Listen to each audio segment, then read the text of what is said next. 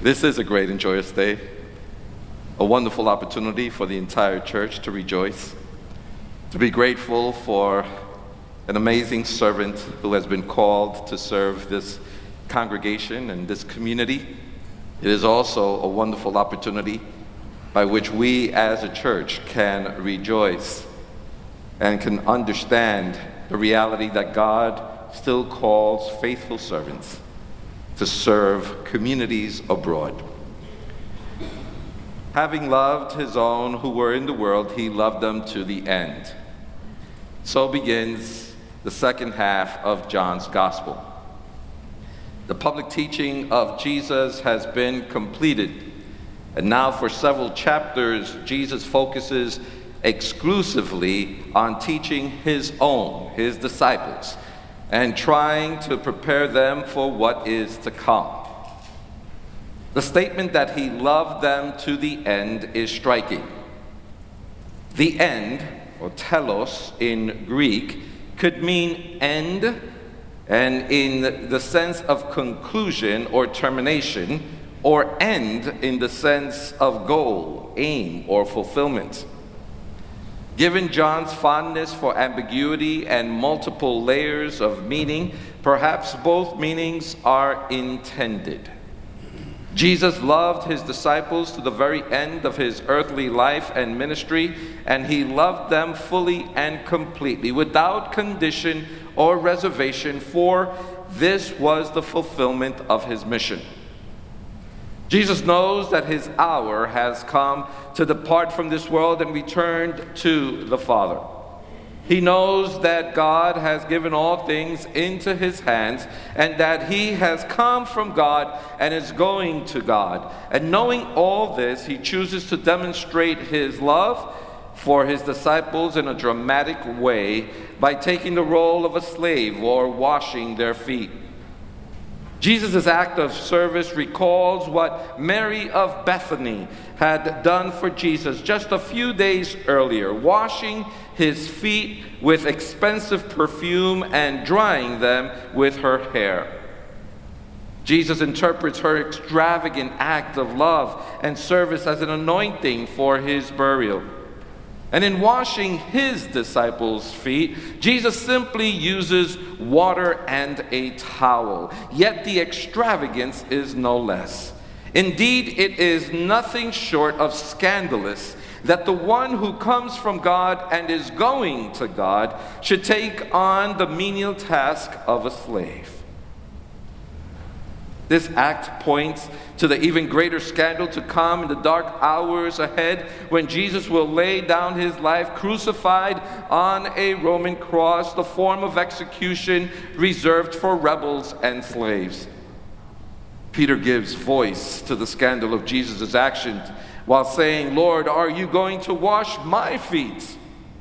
When Jesus says that Peter will understand later what he is doing, Peter objects even more strongly. "You will never wash my feet."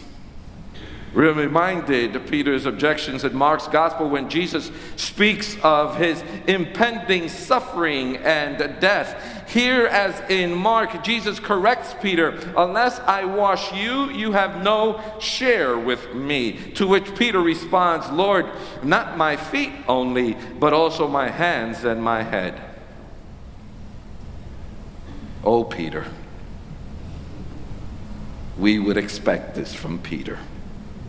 But we would also expect this from our human condition.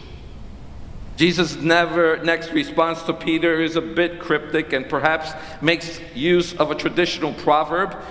One who has bathed does not need to wash except for the feet, but is entirely clean.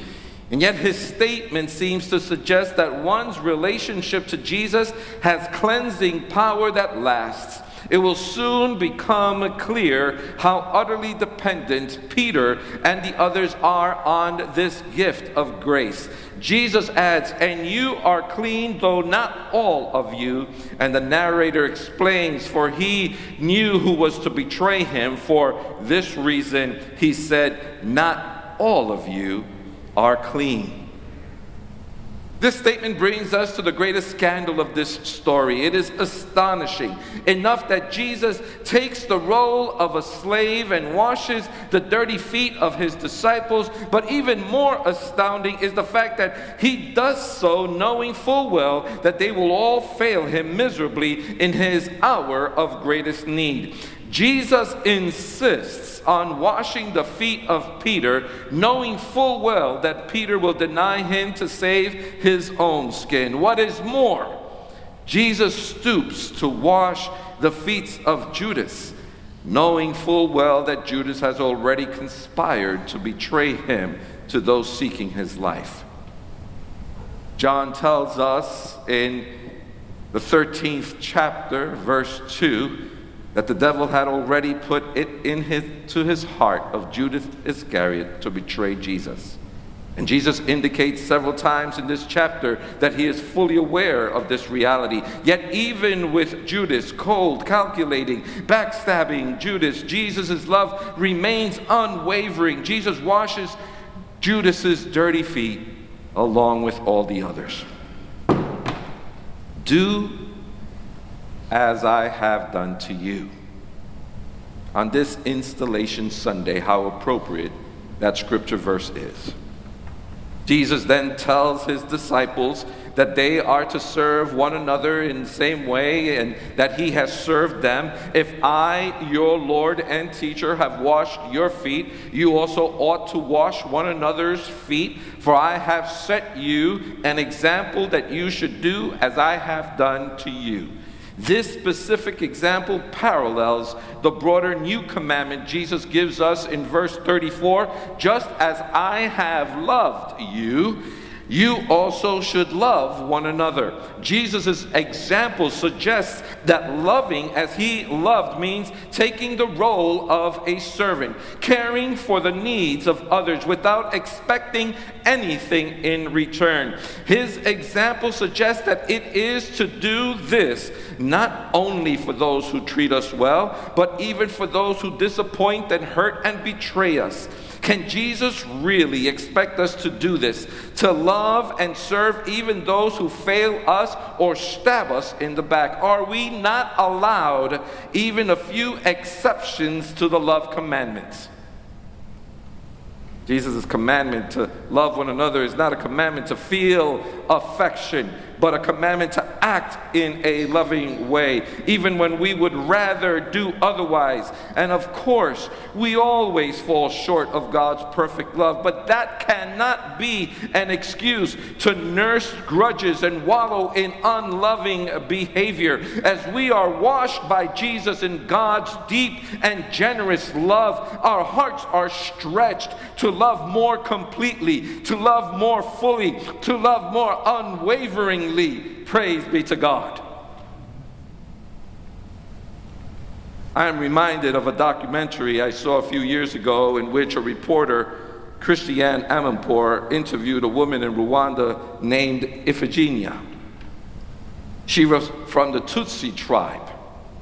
And during the Rwanda genocide of 1994, her husband and 5 children were clubbed and hacked to death by a mob of Hutus, including one of her neighbors. The neighbor who had participated in the massacre spent 7 years in prison and then went before tribal court, where he asked for forgiveness from Iphigenia and the whole community. Iphigenia opened her heart and forgave her neighbor, but it did not end there. Iphigenia, a master weaver, also taught her neighbor's wife how to weave baskets. The two became friends and business partners. On the day that Christiane Amanpour was interviewing her, Iphigenia had invited these same neighbors into her home and was serving them dinner. That's right. She was serving dinner to the man who killed her husband and children. When asked how she found it in her to forgive, Iphigenia said simply, "I am a Christian and I pray a lot." Left to our human resources, this kind of love and forgiveness would be inconceivable, but it is possible because of the one who loves us fully and completely, the one who loves us, hallelujah, to the end, even to the cross, and gave and is no longer in the tomb. I think Jesus intends to make this point in the church. Jesus' disciples across the board humbled themselves to one another, to serve one another, to refresh one another. And because we all, every single one of us, we all have been cleansed, we all have been refreshed, we all have been served by God in Jesus Christ, we humble ourselves, and taking sin unto himself, Jesus the Christ died for our sins, went to the tomb. But isn't it amazing that the tomb is empty? To give a brief illustration of this as well, the story is told about a bishop who had a full day of meetings, administrative tasks, sermon preparation, and several hours of driving to get to a church supper before worship service after the dinner. And when supper time came, he was tired and famished. He hadn't eaten his anything since breakfast. He stood in line along with the other people visiting and slowly moving toward the food. Looking up ahead, he noticed the woman serving one piece of chicken onto each plate. At last he got to that spot. Because he was so hungry, he asked for 2 pieces. She replied, 1 piece per person, please move along. The pastor looked at her and said, I haven't had time to eat since breakfast. Please, could I have 2 pieces? But she was firm. Each person gets 1 piece. Please move along. He thought, I'm just going to have to pull rank. And he said, maybe you don't know who I am. I'm the bishop. She said back, maybe you don't know who I am. I'm the lady in charge of chicken.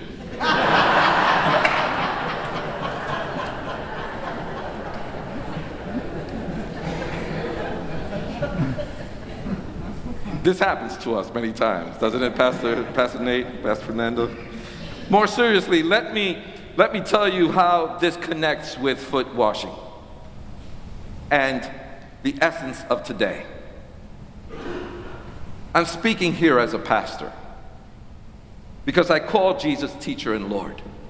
I ought to use my gifts and abilities to lead worship and to preach totally, to serve you, to serve those to whom I am preaching. I ought to use these God-given gifts and abilities I have purely to serve the people of God. I should want nothing else.